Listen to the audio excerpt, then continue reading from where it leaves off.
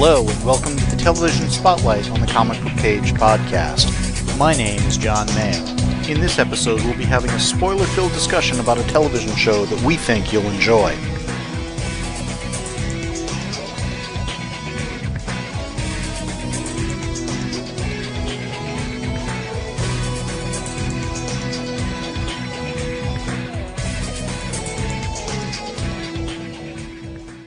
In this discussion, I am joined by my sister Kay. We're going to have a spoiler-filled discussion about the TV show Taken. We're going to have spoilers for that, maybe a few spoilers for a few other shows, because I think this is going to lead us into a discussion on a number of things about kind of the current state of television beyond just this particular show. This was a 10-episode series on NBC? NBC. All right. And they said that it was based on the premise of the movie Taken. Now, the movie Taken was 2008, so nearly a decade ago. Liam Neeson. He had not been the first choice for the role.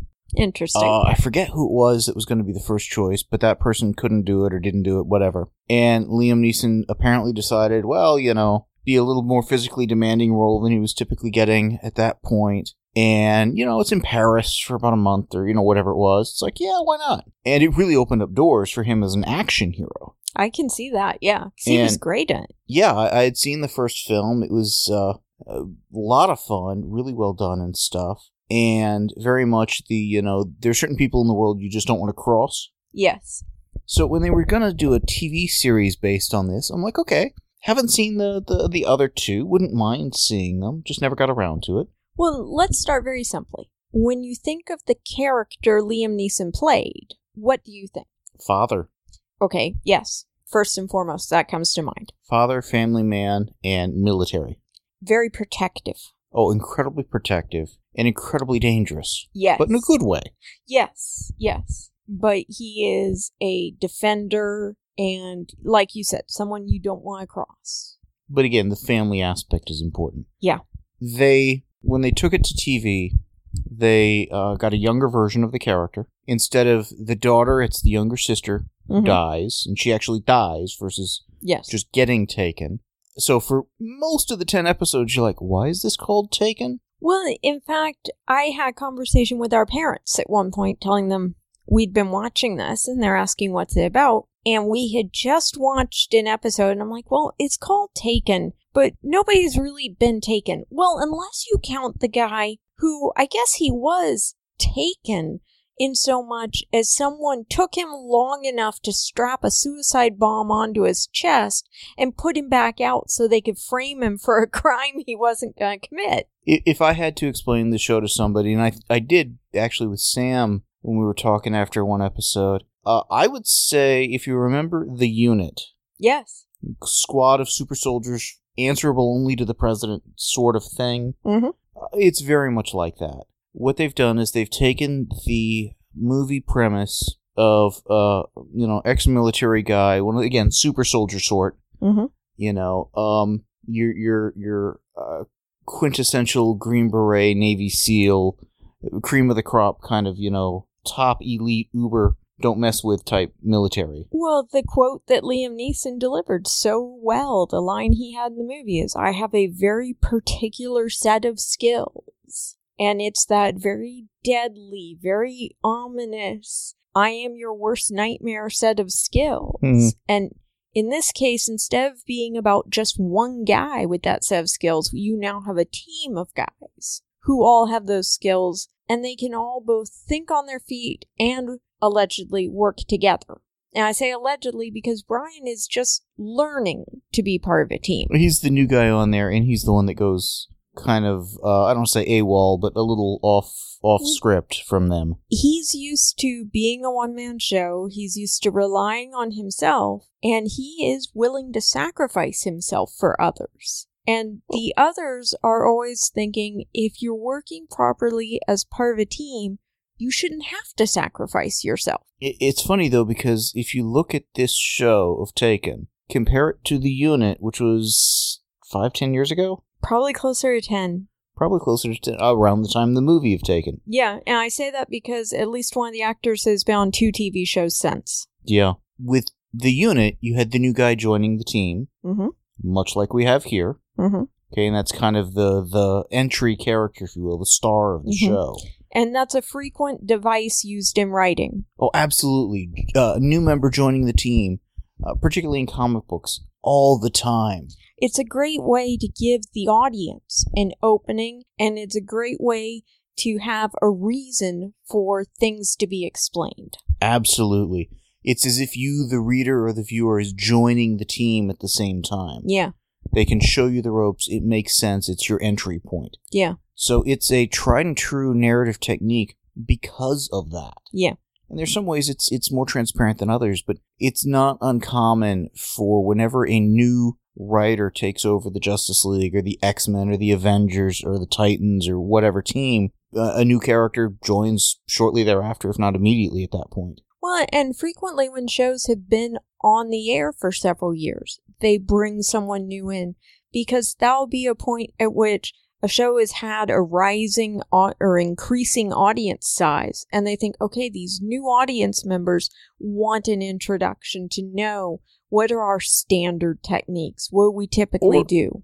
Even, it can allow a show to reinvent itself. Yeah. I thought when Ben Bowder joined Stargate SG-1, it almost, but not quite, rebooted the show. I mean, it still had its continuity, but he brought a very different energy to it, and I thought if the Sci-Fi Channel had been, frankly, in a better state at the time, they could have kept it going a good number of years. One show that did that in a fascinating way was on TNT, The Closer. In their final season, brought in a new character who was giving you a new perspective. She was an internal affairs officer, giving you a new perspective on everything else that was going on. And then the show appeared to be canceled, except really it came back the next season with all but one or two of the cast members. Only now that internal affairs officer was the new chief of that unit, and it was called Major Crimes.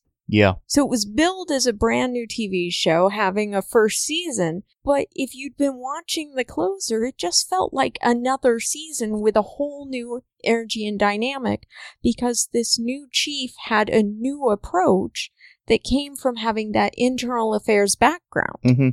Well, again, it all comes down to, can you provide an entry ramp for the audience into the story? And in the first episode of Taken, they very much set up Brian Mills' character, his sister, how she dies, how come she was killed by this bad guy, the relationship the Mejia character, the bad guy, and Brian have, and how this could just be something that would go in perpetuity kind of a thing. You've wronged me, I'll wrong you, vice versa kind of a thing. Well, they also set up this team being totally separate from Brian Mills. And you're seeing how this team operates. And it's a fascinating thing in terms of, you can tell Brian is aware. Someone's watching him. Some government group is aware of him. And he seems at times to be aware someone's using him as bait. Yeah. And there's an aspect of the self-sacrificing, I'm going to get my revenge guy who says, I don't care if they're using me as bait as long as I get what I want. Well, he was using the group as much as the group was using him at that point. Yeah. But it gave that recruitment part of that first thing, that first episode. It gave him as the entry ramp into the team, how it gets all set up and stuff. And over the course of 10 episodes, we get a number of little, I don't say mini adventures, because they were full-blown episodic type things, but arcs for a couple of the characters. Well, we had a lot of interesting trust-building experiences. And I say that because I came out of that first episode thinking the team really needs to earn his trust as much as he needs to earn their trust. Because they threw him out there as bait, perfectly willing for him to get strung up, beaten up, etc. This is the kind of series where I think they knew where they were starting from with the movie. They knew how they had to change it going in.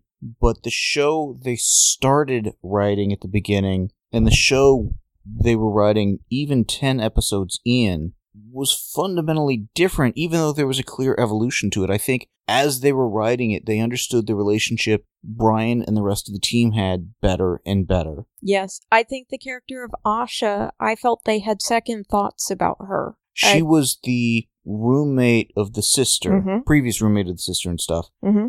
And she was one that when we were first introduced, it's like, okay, it fleshes out the sister character, gives her a life beyond just Brian. Okay, that makes sense. But then she starts to have a relationship with Brian, and it's like, should we trust her? Should we not? It's like she's almost seducing him or... She was very clearly making a point of getting into Brian's life. And infiltrating almost, it felt like. Yes. And at times, it felt so much like that it was hard to know, is she trying to keep alive her dead friend in that respect emotionally, or is there some nefarious purpose? And I think they were doing that on purpose, but I think as they realized, wait, there's some good chemistry here. Yeah. And wait, tainting this isn't good, so let's give her a nasty neighbor instead. Well, I think it may have been the plan all the way along, because she was who's taken at the end. So I think building the character in is kind of the surrogate sister, girlfriend sort of a thing. Makes sense. I just think they didn't have a grasp as to how to play it quite right. And they overplayed her kind of infiltrating Brian's life to the point we don't trust her. By the time we start to warm up to her and stuff, it's like they've transitioned that into Mahia's characters and stuff that become the neighbors, etc., that we clearly can't trust. And there were things where aspects of this show were really well done. It was a very intriguing show, because we watched the first episode thinking we were curious. But it was fun, so we kept watching and stuff, and next thing we know, it's like, wow, the season's over in 10 episodes, and we've pretty much stayed current. Well, and go ahead and fess up that the question you got sick of my asking was, but who got taken? Again, this could have been called Unit 2.0. I mean, seriously, because again, the parallels between this and the unit, again, new guy coming into the team, leader of the team's a black guy, and the Gaius Charles, or who's the... Gaius Charles, who was on Grey's Anatomy for a while and did a good job there, but honestly, he only did a good job there compared to what he did here. He knocked it out of the park here. Yeah, he did a great job, but Dennis Haysbert was the equivalent character in the unit. Okay, and I think Gaius did a better job here, honestly. And I enjoyed the unit quite a bit. Yeah. The unit played up the wives and the drama and all that stuff. They dump all that, and it's Brian's external life. We've got 2 or 3 other guys on the unit, 2 of which didn't really get a whole lot of development. The one that got a little bit of development, we find out, has kids. But I kind of liked him the best, because he was one of the actors from the unit. Yeah. It was Michael Irby. Yes. Who was also in Almost Human. He did a guest spot or 2 on, I forget if it was Rizzoli and Isles or something. We've seen him elsewhere, yeah. He's done a couple of things. He's a good actor. Yeah. He did a great job here, even though he wasn't, frankly, given a ton to work with. I think his best episode was the one where he and, I forget the name of the other actor, but where it turned out Brian Mills was flashing back to when they had trained him for... Okay, here's what happens if you do get captured, and basically your goal is to survive until the team gets to you. Kind of a how not to get broken. Yeah. It's gonna happen, here's how you survive it sort of a thing. Yeah. Him and the one of the other 2 guys. Yeah. Who was also on, what was the show we watched a number of seasons ago that Gina Torres was in, that dealt with the I don't say the police squad or whatever, but it was... I don't know which show you're thinking of. The actor is Jose Pablo Yeah, Cantillo. If you look his stuff up and go back a little ways, there was a show... You're not thinking The Finder, which he did not an episode of. He was a regular on some... He was also a regular on The Walking Dead, but there was another one that I thought was a kind of a legal police procedural sort of a thing. Before or after Unit. He did 2 episodes of The River. You've now got me stumped. He had 13 episodes of Walking Dead. Before that. Alright, I'm gonna pull out my phone because now you've got me curious. Dueling Tablets, sorry. If I can do this...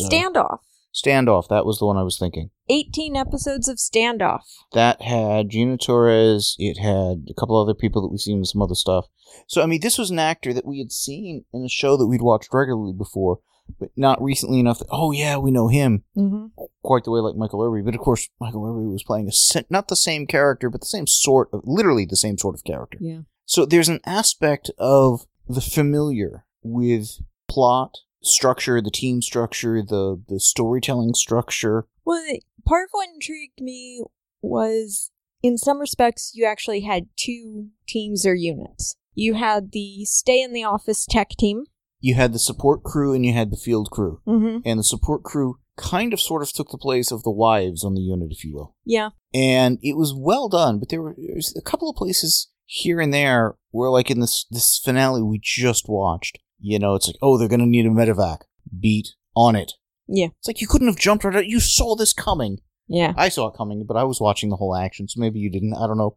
But it's like, I would want somebody who jumped just a little bit faster on that. Yeah. Yeah. I mean, nitpick. In a few of these support crew, they had an episode for at least two of them, the girls, mm-hmm. where they were handlers for other, assets or whatever. Mm-hmm.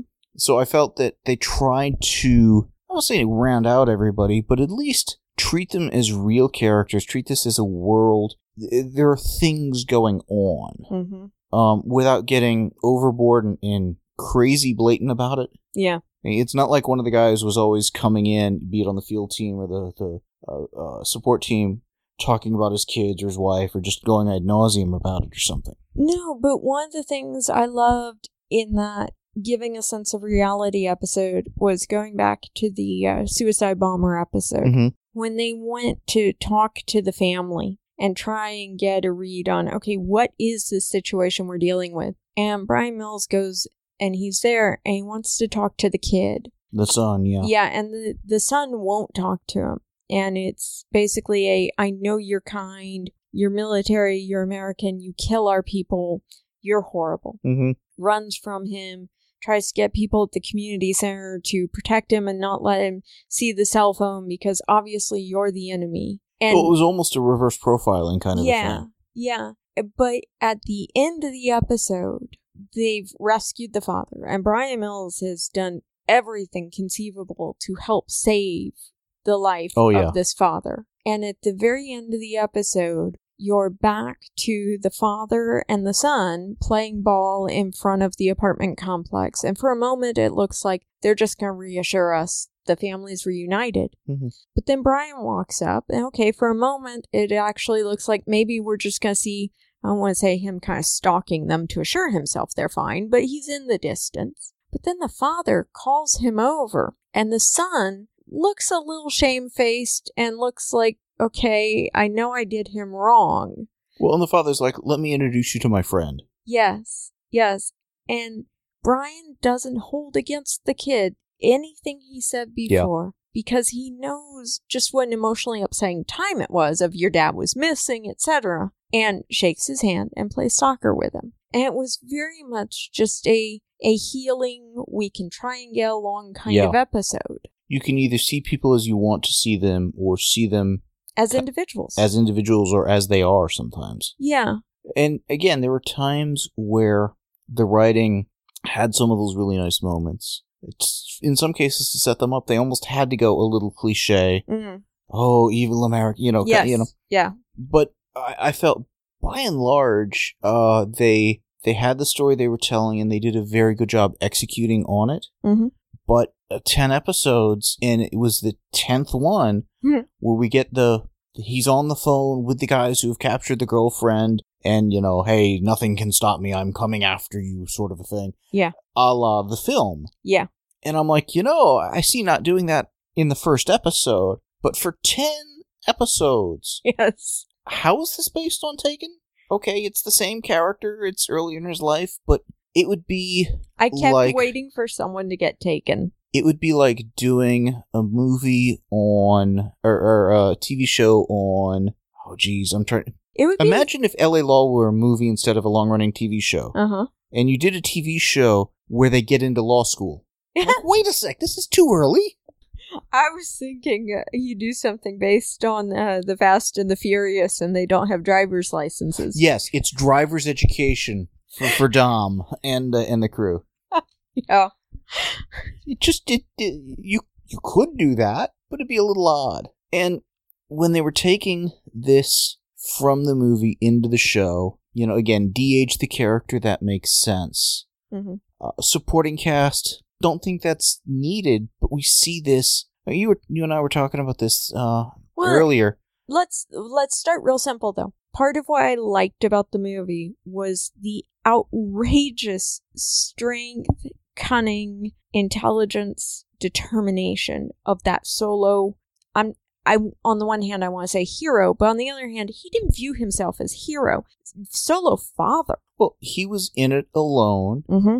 He had nobody to rely on, and nobody he needed to rely on. Yeah, and no boundaries he felt contained by or they wouldn't cross. He would do anything to save his child. Oh yeah, he was clearly a man on a mission. Yeah. And we get aspects of that with this version of the character, but by having 4 other guys that are as capable, potentially more in a few cases, having the support staff, having the boss who's arranging the missions and all of this other stuff. 4 other guys who are frustrated that he's reckless. They're constantly telling him, you realize you nearly got me killed. Mm-hmm. But there was the one time he had saved one of the other guys just from watching the video from the body cam, which kind of went away after that. Yeah. So there are a few things it's like, okay, we need to set some stuff up, but afterwards, let's get rid of it. That was what happened when they kept him back as part of support staff before he was trusted to go into the field. Yeah, before he was cleared for the field stuff. He saved one of the other guys from halfway around the world. Yeah. Which means pretty good real-time video. Yeah. But my point was, he becomes less unique by putting him into the ensemble. The ensemble aspect works, I think, for the show, but by having had a solo character turn into a team, and having him being our entry ramp into the team, and not just he's the new guy on the team, we follow him home. We don't follow the other guys home. Yeah. If it was one where he's the new guy on the team, but we quickly get to know all of the other ones and follow one of the other ones home that week and another one the next week, kind of. Which I think would be a fun way to do a show where you've got 4 co-leads and you just kind of rotate around as to who's the star that week. Well, one of the things that I had mentioned to you when we were talking about, is this a show we want to talk about or not, was that it feels like several of the shows that when I heard, this is going to be a show, oh, wow, that sounds great. It'll be one of those shows with a solo hero, and then the show comes out, and it's a team or an ensemble show. It's funny because I think this has the exact opposite problem that the Mission Impossible movies had. Yes. Because Mission Impossible on TV was a team, ensemble, let's go get the job done. Yes. You turn it into a vehicle for Tom Cruise. Sure, he's got a few people he works with, but it's a Tom Cruise movie. Yeah. Ethan Hunt is the guy. Yes. And a few people he works with. Whereas, and I don't think that's the difference between television and movie, per se. No, but that's the difference between doing a ensemble show where you're, I don't want to say, how to phrase it. Imagine if when Abrams redid Star Trek on the big screen, it was Kirk, it was Chris Pine, and there were some other guys on the ship. One of the things that they're doing now in order to keep television shows within a reasonable budget is when they work out the contracts on how much to pay an actor. They'll say, it used to be X amount for the episode. Now, when the actors go in for negotiations, they can say X amount that sounds really large for an episode. Or I'll take a slightly smaller amount per episode if you guarantee me 1 filming day off for every episode. Or a lesser amount for every episode if you guarantee me 2 filming days off for every episode. Well, and that was one thing I noticed on this show is everybody was pretty much in every episode. Maybe not front and center, but compared to a few other shows we're watching where you just don't see 1 or 2 characters that every week. Now, we used to notice, the TV show Numbers. Their writers seemed to be able to write a certain number of characters. No pun intended. Yeah. It was one of those where it's a cop procedural. The twist on that one, for anyone who hasn't seen it, and I thought it was a fun show, but I'm a geek, is the FBI agent we're really following. His younger brother is a mathematician. And he pulls him in on one thing just to solve something. And from then on, every case this guy has, there is a mathematical slant to it to make it doable. Yeah. And sometimes it works, sometimes it doesn't always work. Well, I liked the one where they were doing the mathematical equation that involved how water comes out of a Rainbird sprinkler. Yeah, and they would do some great graphic overlays. This is how it plays out. Here's how you can use that sort of a mindset for where somebody's going to go rob a bank or whatever. Yeah. So you had kind of, again, the two camp kind of a ensemble. The FBI group and then the mathematician group. Mm-hmm. But what would happen on that show, particularly later in the run, is you had the 3 or 4 FBI agents. Mm-hmm. And it would get to the point, one of them, and it would rotate who, but never the brother. Yeah. Okay? One of the others would be off on training, off doing something else, at a jury case or, whatever. And they would have a fill-in. Yeah. Somebody from the LAPD, somebody from whatever. DEA, another one, who invariably would be saying the exact same sort of things the other person would have said. Yeah.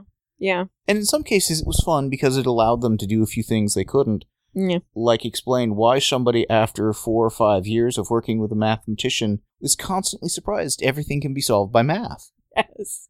There is that. Well, and Judd Hirsch was the father.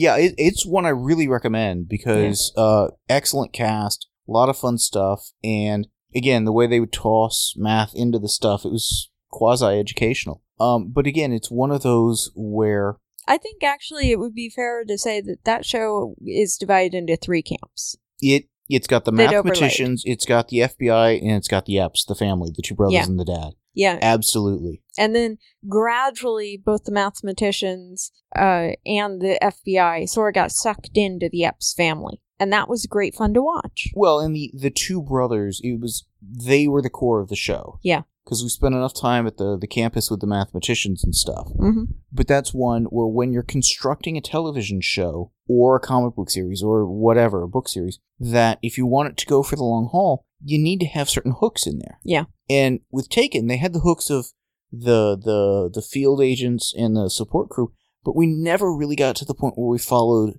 one of these other guys having brought in a case or something like that yet. 10 episodes with a major arc going through it. Mm-hmm. Once they finish that up, if they get another season and stuff, who knows? Yeah. But it comes down to, with television, I do think since you've got more time, it makes sense to have more characters to spread the load, if you will, even the weight in terms of the story they've got to carry. And it gives you the ability to toss in the, I kind of know how to fly, how to, some esoteric skill that you just kind of need. I guess what's getting me is shows like Arrow, Flash, MacGyver. Those were all shows I thought would be dominated by a solo hero.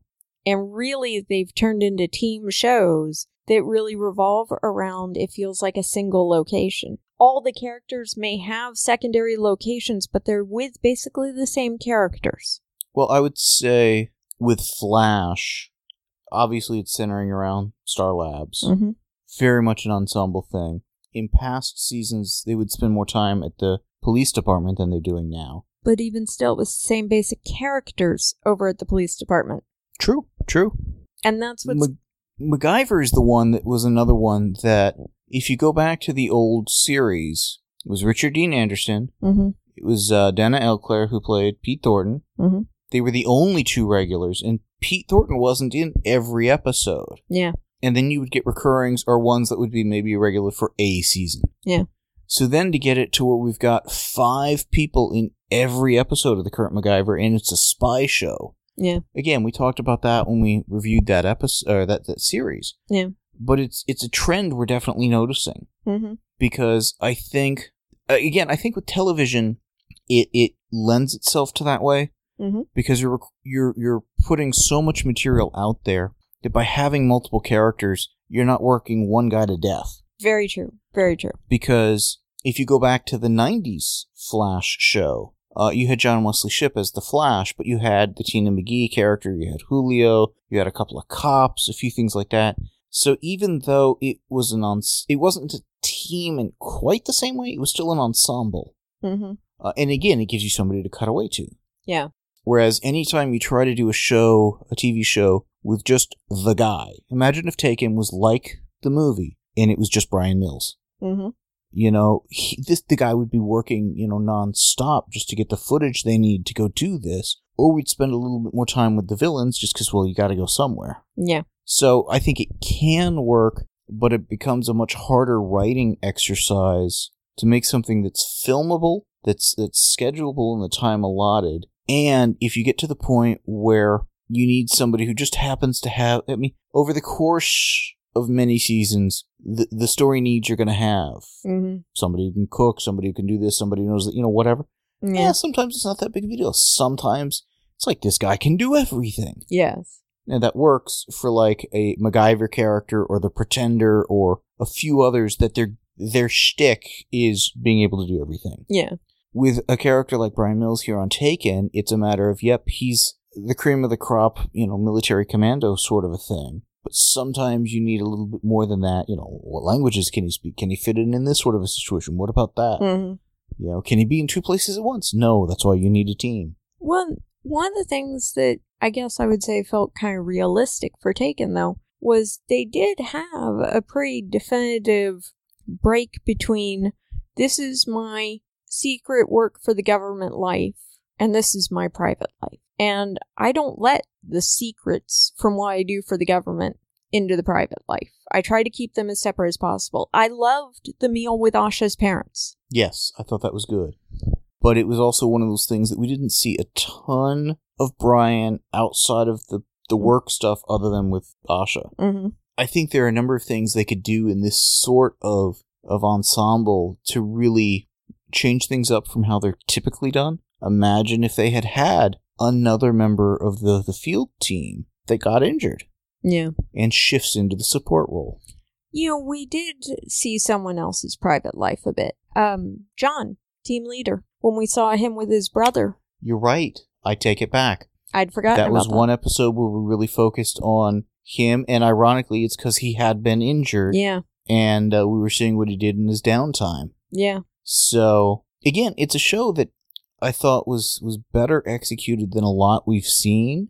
Mm-hmm. I just wish it had a different name, is what it comes down to. I think it lived up to the name, but it's when we watched the 2 seasons of The Transporter. Mm-hmm. That was one. Again, Luke Benson movies translate to show. Mm-hmm. With The Transporter, and we haven't done episodes on this. It'd be fun to one for the movies, and then one for maybe both seasons or each season, followed by one for the revival movie that I haven't seen yet. Yeah, I haven't seen it either. I'm not even sure if I've got it. I need to go check. Anyways, with The Transporter, it's a guy who drives. He's got certain rules. Jason Statham, a movie. And then when it went to TV, Chris Vance took over the role and owned it. Yes. And it was, again, a guy in a car. He transports things. It was one that was a very smooth transition. Mm-hmm. He didn't look the least bit like Jason Statham, but he had the mannerisms. He was the same character. Mm-hmm. That if you were to say, yeah, the stuff of the movie happened to this guy, etc., totally believe it. Yeah. I mean, it was kind of the implication. Yeah. Whereas, again, with Taken, it's a much younger version. So actually, I think I did see the Reloaded Transporter one. Because it dealt with his father. Anyways, sorry, that just popped to mind. With Taken, it's like 20 years earlier for the character or whatever. Could this become the one who gets married, has the daughter that gets taken? Yeah, but I don't think so. Yeah, that's about where I'm at. And there's nothing wrong with this. I think it sort of lived up to it. It's good on its own merits. Yes, I like that statement. And I don't think, given what the show, the 10 episodes were, that Taken was the right title for it. No, because I usually about 10 minutes into the episode, I was already asking, but who's been taken? That's not the action of the episode. That's not the, for lack of a better term, crime of the episode or investigation of the episode. Even if you get past that, which I think is hard to do, in the movie, his daughter was taken. He gets the daughter back. Yes. In the pilot episode of the show, the sister gets shot. Yeah. and dies. Yeah. And it's like, well, that sort of sucks. Yeah. So he starts by failing. Yeah. And the way they sell how all of that happens, it works, it motivates the entire season. If I were going to try and sum up the premise of the movie, I think it would be he rescues his daughter. He uses this particular set of skills, but he rescues his daughter. I think both statements are important. If I were going to sum up then the premise of that first episode, it would be someone murders his sister in revenge for his past actions, and he takes down the person who murders his sister. Trying to think what title would come out of that. It's a story of revenge. Well, I would almost go with the equal and opposite reaction. Yeah. And actually, that's what I would call this. Re-action. Yeah. With the action being a little bit lower than the others, offset, with the first in red and the rest in white, or vice versa, something of that sort, maybe dripping blood, a la, James Bond or whatever. And as if the reaction is the director of whatever they were calling the group. Yeah. Report to the presidents. Reaction, yada yada. Well, and their take on the government was, I almost want to say, blackmail driven. The political machinations that happen in the course of the 10 episodes with the director of this group who reports to the president, and the way she interacts, particularly with the FBI guy. Yeah. And was it the senator? The politician. Well, the one on the bench. The one on the bench was, I don't know, like some undersecretary or some advisor to somebody. Some political muckety-muck that did something they shouldn't have and would never do that again. Yeah. And, I mean, technically, there were 2 people on park benches. I mean, let's not discriminate. Park benches are not places to sit out in the open with this woman. That's all I'm saying. Yes. So, I mean, you get some of the politicking, but almost in that's just the way life is in politics in this world. To me, it was almost like going back to the pre-Victorian, I don't think that person should inherit the throne, let's poison them era. But I also think that's one of the things that fundamentally makes the Taken TV show radically different than at least the first Taken movie. I haven't seen the other 2, but I'm assuming variations on a theme. They're very non-political. Yeah. This is very political. Well, one of the things I remember quite vividly, and probably because it was in the trailers from the Taken movie, was that the daughter is calling him. Mm-hmm. And she realizes something's wrong. And him telling her, get under the bed, be silent. Yes. The fact that he can be over 1,000 miles away and know you're in danger. This is a wrong moment, and I'm going to talk you through it. Mm-hmm. And even as she is being dragged out from under the bed, he is telling her, I will get you back. There's a protector aspect that, again, I thought they carried forward. Yeah. But the character in the movies, again, older, significantly, 20 years older at least, had that confidence, had that polish that this version of the character doesn't yet. Okay, it's an earlier version, I'm fine with that. But there was an aspect also of the movie version that, sure, he could use a gun. He did not need one.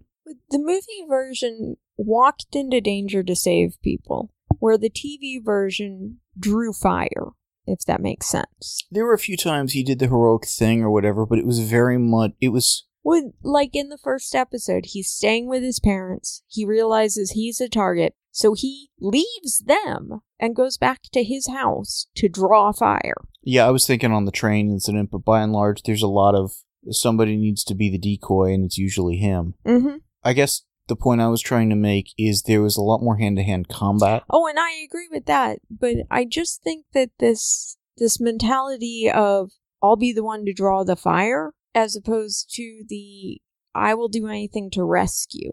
There's a certain amount of leading away versus going into kind of dichotomy there. Yeah. I guess in my mind, if they had had the action choreography of, say, The Transporter, the TV show even. Yeah.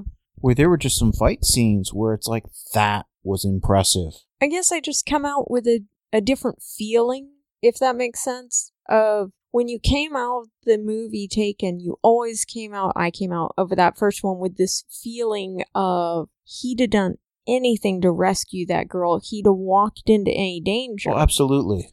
Whereas... Well, not just walked into any danger. He would have walked blatantly into any danger, kicked the door open, walked straight in, no two ways about it, spotlight on him. Yeah. Not let's skulk around with guns. Yeah. And this one is very much I'll paint a target on my back and lead you away from the people you want to go after. And I'm not trying to suggest that the skulking around with guns type stuff that we see in the TV show is a bad idea. If you're going to go, as a special forces team, I mean, go to come back alive. Yeah. But if you're doing it as a narrative vehicle for an action character... It just feels like his constantly being the decoy and I guess I'm amazed he survived the season, given how many times he painted a target on his own back. Well, and particularly when he's taken the van off and gets captured and so forth. Yeah. He's a glutton for punishment. He is.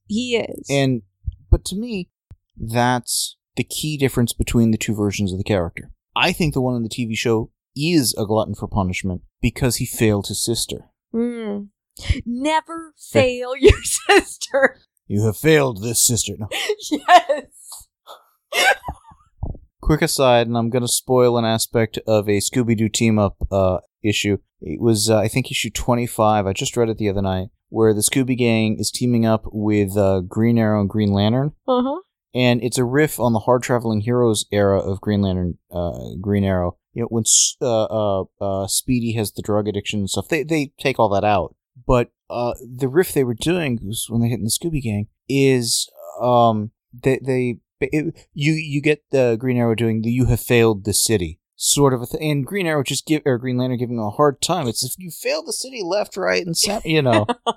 And again, just that kind of it was a fun mishmash of classic Scooby Gang, 70s era relevance Green Lantern, Green Arrow, mixed with the modern sensibility and riffing on the Arrow TV show quite a bit. Anyways, I think because he had failed his sister, he feels like he deserves to be punished. Yeah.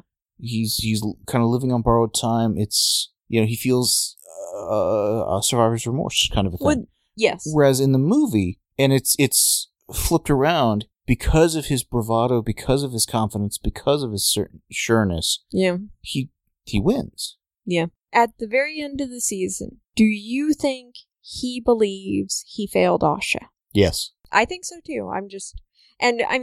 Because he doesn't know if she lives. Exactly. At one point, I made you show me how much was left in the episode, and I asked you basically, are they going to show me this? Are they going to show me that?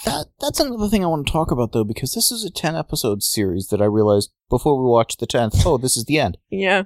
Pacing of seasons and length of seasons right now varies quite a bit. Yes. I had thought I had watched what seemed like the season finale of Scorpion, only to find out there were another 3 episodes, one of which I've since watched.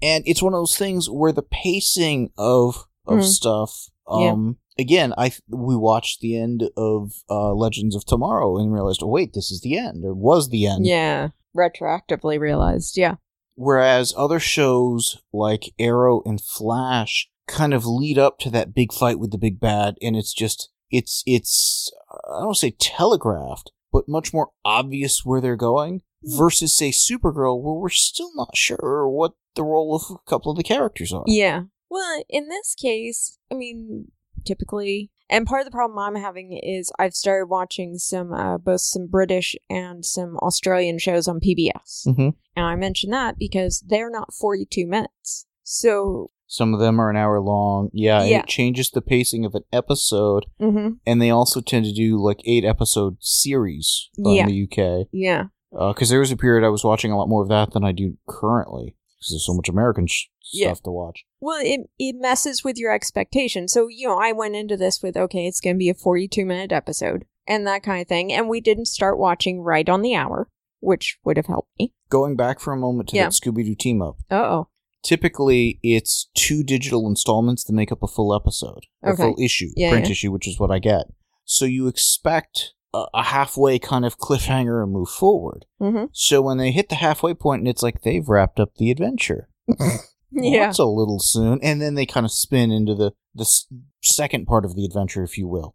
It's you expect one level of pacing, and when you get something different, even if it's better, it throws you. I was reading an ebook the other night, and for reasons unknown, when I got to exactly 50% of the book, the author had, at the end of the chapter, you have just reached the midway point of the book. Did you know the other books in this series are? And listed all the other books in the series, and you flip, and there's the next chapter. But if I had not looked at the bottom to confirm, I really am at 50%, I'd have thought I'd only received half the book. I forget which X-Men comic it was, but it was 5, 6, 7 years ago, at least, where it was like X-Men the Box or something of that sort. I forget the exact thing. One of the earlier $3.99 comics. Mm-hmm. Hit the middle point of the comic where you get the staple and stuff. Mm-hmm. Flip the page, the end.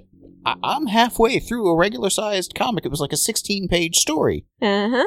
And I'm like, again, you're watching an hour-long show, and at the 30-minute mark, you get the butler did it scene, and you're like, well, what the hell are you going to do for the next 20 minutes, dude? Uh-huh. Yeah. Yeah.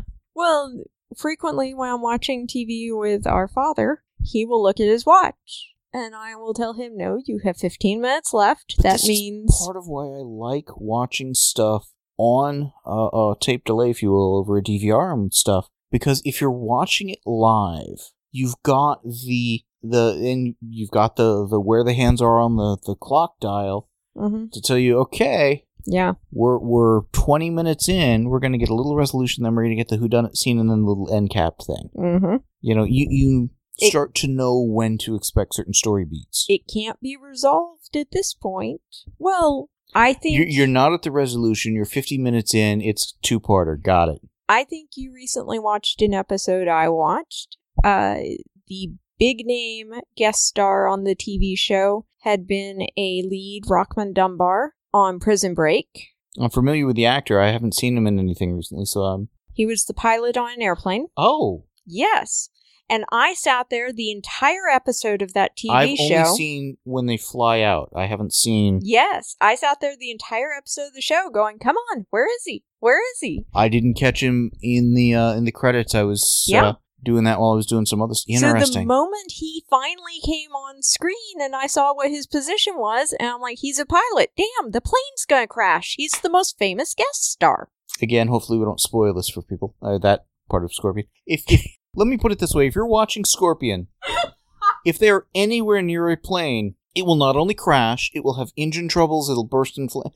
This, to me, is another thing about current TV writing. And I've noticed it particularly with Scorpion. That was the one where I thought I'd seen the end of the season. Well, okay. Every commercial break is preceded by the next level of craziness going wrong.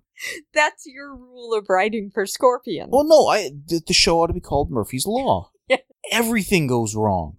Okay, because of your linguistic rules for the podcast, I cannot actually tell you Stephen J. Cannell's rules of writing. But it was basically, before every commercial, make sure you end with the audience saying, oh, curse word. Yeah. One of his other rules of writing that I thought was excellent was, remember that every character existed before they walked on screen.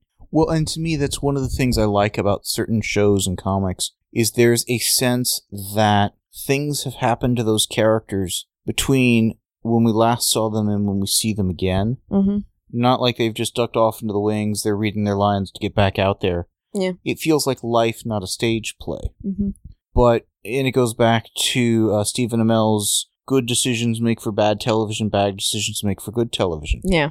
There are a few places in Taken where Brian makes maybe not some brilliant choices, but given the way they have established his character, given what we have seen of his character, most of the time there's no other decision he would have made or any other decision we would have had him make. Well, I would say that 80% of the show or more goes around trust issues. Trust issues within the team.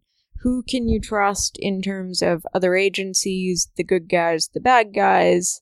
I think there was a lot of that, but I think we've seen some other shows, MacGyver actually being one of them, where they played up the trust issues even more. Well, yeah, but you get towards the end, and he realizes when he's asked, did anybody outside this room know a piece of information? And he's going, dang, I told Asha. So he goes and asks her. And her first reaction was your first reaction to not trust me? Yeah. Well, to me, the sign that Taken was well written and reasonably well thought out, although maybe not perfectly planned, was at the end, everybody's going around the room, well, this is what so-and-so would have done. Mm-hmm. Yeah. And it's not what you're telling us to do. So-and-so would have done it this way. Yeah. And everyone's like, yep, uh-huh. Mm-hmm. And Yeah. it very much tells us this group of people now feels a moral imperative to go do this. Yeah. You know, and I expect that would be if they get a second season what the first mission is. Well, they've developed a bond with Brian. Yeah. If not a sense of loyalty. And I don't think it is a loyalty so much as a bond. It's a little of both. They know that they could count on him. Exactly. But that's a bond. Okay. They followed him to get Asha Mm-hmm. because they knew he needed them to have his back. And they knew that if they said, Brian, I need you to have my back, he wouldn't hesitate. He would have their back. Yeah, yeah. And that's a bond. Well, and it's also stuff that they had showed left, right, and center over the course of the series. He had risked his life for theirs countless times. Even at times when they didn't want him to. Yes. With the exception of when we saw John with the brother and stuff like that again after he'd been hurt. We never really saw enough of the other guys outside of the team or in a situation to know that they are cut from the same cloth. Yeah. The one who was in Standoff, that actor's character, which is the one Brian had saved from the grenade over the video feed, those I thought they had connected early on pretty well. But they sold those relationships. They built that up. They earned that. Yeah. And that's something that so often in TV shows is just set up as part of the premise. Yeah. Even if you go to MacGyver, the relationship between MacGyver and Jack Dalton. Yeah. Set up from the ground zero. That's just how it is. Yeah. You know, MacGyver and Bozer. Bozer. Again, grew up together. Boom, that's part of the premise, you know? When I thought it was interesting when they had the Mossad agent who was being forcibly retired. Mm-hmm. And Brian realized at the end of the episode when he found the sunglasses in his locker where he could go talk to her and stuff. And when she made the comment that the leader of their team had something she never had. And it's not a romantic bond, but it's a bond of someone who will have your back no matter what. What was going protection. on with that, the head of the agency there, though, was something that I felt they had really, really built up. Yeah. They set the scene for it, they let things play out, yada, yada. But then it just kind of vanished. Yeah. And I don't know if they were expecting a 13-episode thing, and that would have given them a little more time. I don't know if they needed that, or if it just wasn't in the game plan, and they're planting seeds for future seasons, which I hope is the case. Yeah. Because, I mean, not everything has to pay out on the same season, the same cadence or whatever. But she had Brian's back in the finale, where yes, earlier in the season, I'm not convinced she would have. She certainly didn't in the pilot. Agreed. So in that respect, that bond was still being shown. It just wasn't there in the way you're talking. It's funny because I would have liked to have seen her have a line of dialogue that Maddie got in MacGyver of, I don't know how to use you. Yes. I don't know you well enough. Are you a wild card? Are you this? Are you that? Yeah. And I think if they had had that kind of a discussion, Brian and her, they could have had a couple of lines of dialogue to kind of give us a quick thumbnail sketch of the other guys. Yeah. Yeah. You know? Well, and I think a thumbnail sketch of what made each guy unique would have been nice. Because, like you said, they didn't come off as having unique skill sets in any way. They all came out as being equally expert.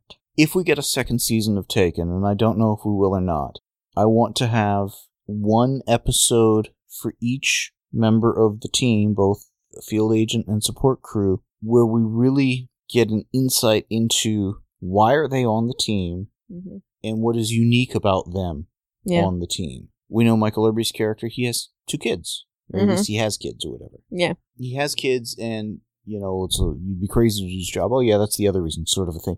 He's got a little bit of a sense of humor, but let's get a little insight into him. Yeah.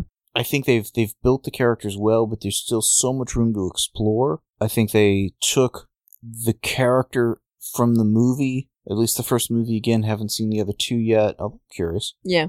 There's again so many things fighting for my time, though. Rolled him back a significant number of years and kind of set him up, sort of. But to me, it's in a way that just it vectors differently. It goes in a different way. Yeah, that's how I felt. And I mean, this is a large ensemble with 9 characters. Yeah. Well, Brian, the 4 members of the team, the leader, the 2 girls, the male support guy, and Asha, Mahia. True. Not in every episode, Not but in every frequently. episode, but motivating force of the story. Yeah. And I would argue a slot for the FBI agent or other equivalent. Yeah. So they're juggling at least a dozen people per episode. Yet it never feels busy. It never feels chaotic. It's never a wait, who is this? Now, early on, a little bit of that. Yeah, well, we had to learn faces. I had to learn faces. They could have done a better job with a name. Because there's still 1 or 2, it's like, I mean, there's the Michael Irby character. There's the one I refer to as Jeff Foxworthy. Yes. Because that's the field agent. He looks, I mean... Yeah. Just enough like him. Well, we heard their names like twice. Yeah. 3 times. I mean, just enough to not fully register with me. I'd be fine if we didn't know their names if they each had a unique call sign. Yes. So it's... But I don't feel like they have withheld information or that not remembering their names is a hindrance. No. Because I know who they are. I can... Exactly. we can talk about them all pretty well. They all feel distinct. They don't blur together. It's not like you've got too many characters there. Yeah. But, again, I'm not sure if they get that second season. I hope they do. This was a surprisingly good show, even if oddly named. Yes. And, I mean, as much as I was saying I expected Solo Hero, I got Team Ensemble. I'm much happier about that than I am in some of the other cases in terms of I kind of like having the field team versus the home base team and having those 2 cogs working together so well. It gives some interesting dynamics. It gives 2 teams working and coordinating and supporting each other. Mm-hmm. And I like the dynamic. One of the things I would like to see, and I know they'll never do it, would be a training scenario episode where the field agents are the support are the field agents. Mm-hmm. Get used to how the other half lives. Mm-hmm. NCIS has done some funny power failure episodes. Yeah. Yeah. But, I mean, some of the other shows we're watching, not only did they take what I thought was a solo hero concept and make it a team concept, but it's kind of all the characters interact together, if not in one environment, in one cohesive group, if that makes sense. They don't have like Numbers had, where there's the FBI contingent, there's the university contingent, there's the family contingent. The more standard. Think about it. You go all the way back to classic sitcoms like The Dick Van Dyke Show. Right. That's what I'm used to. But in something like Arrow, okay, you've got Team Arrow. Yeah, or Flash. You've got the whole thing, and they're... Right, but most of Team Arrow is also working at the mayor's office. Yeah. You see what I'm saying? They may have a second place they're at, but it's one cohesive unit. Right. Even if a subset hangs around a little more than others. Right. Versus... And I find it more interesting when the groups kind of divide, come back together. Well, and I thought they did a good job of that here. I really felt they did.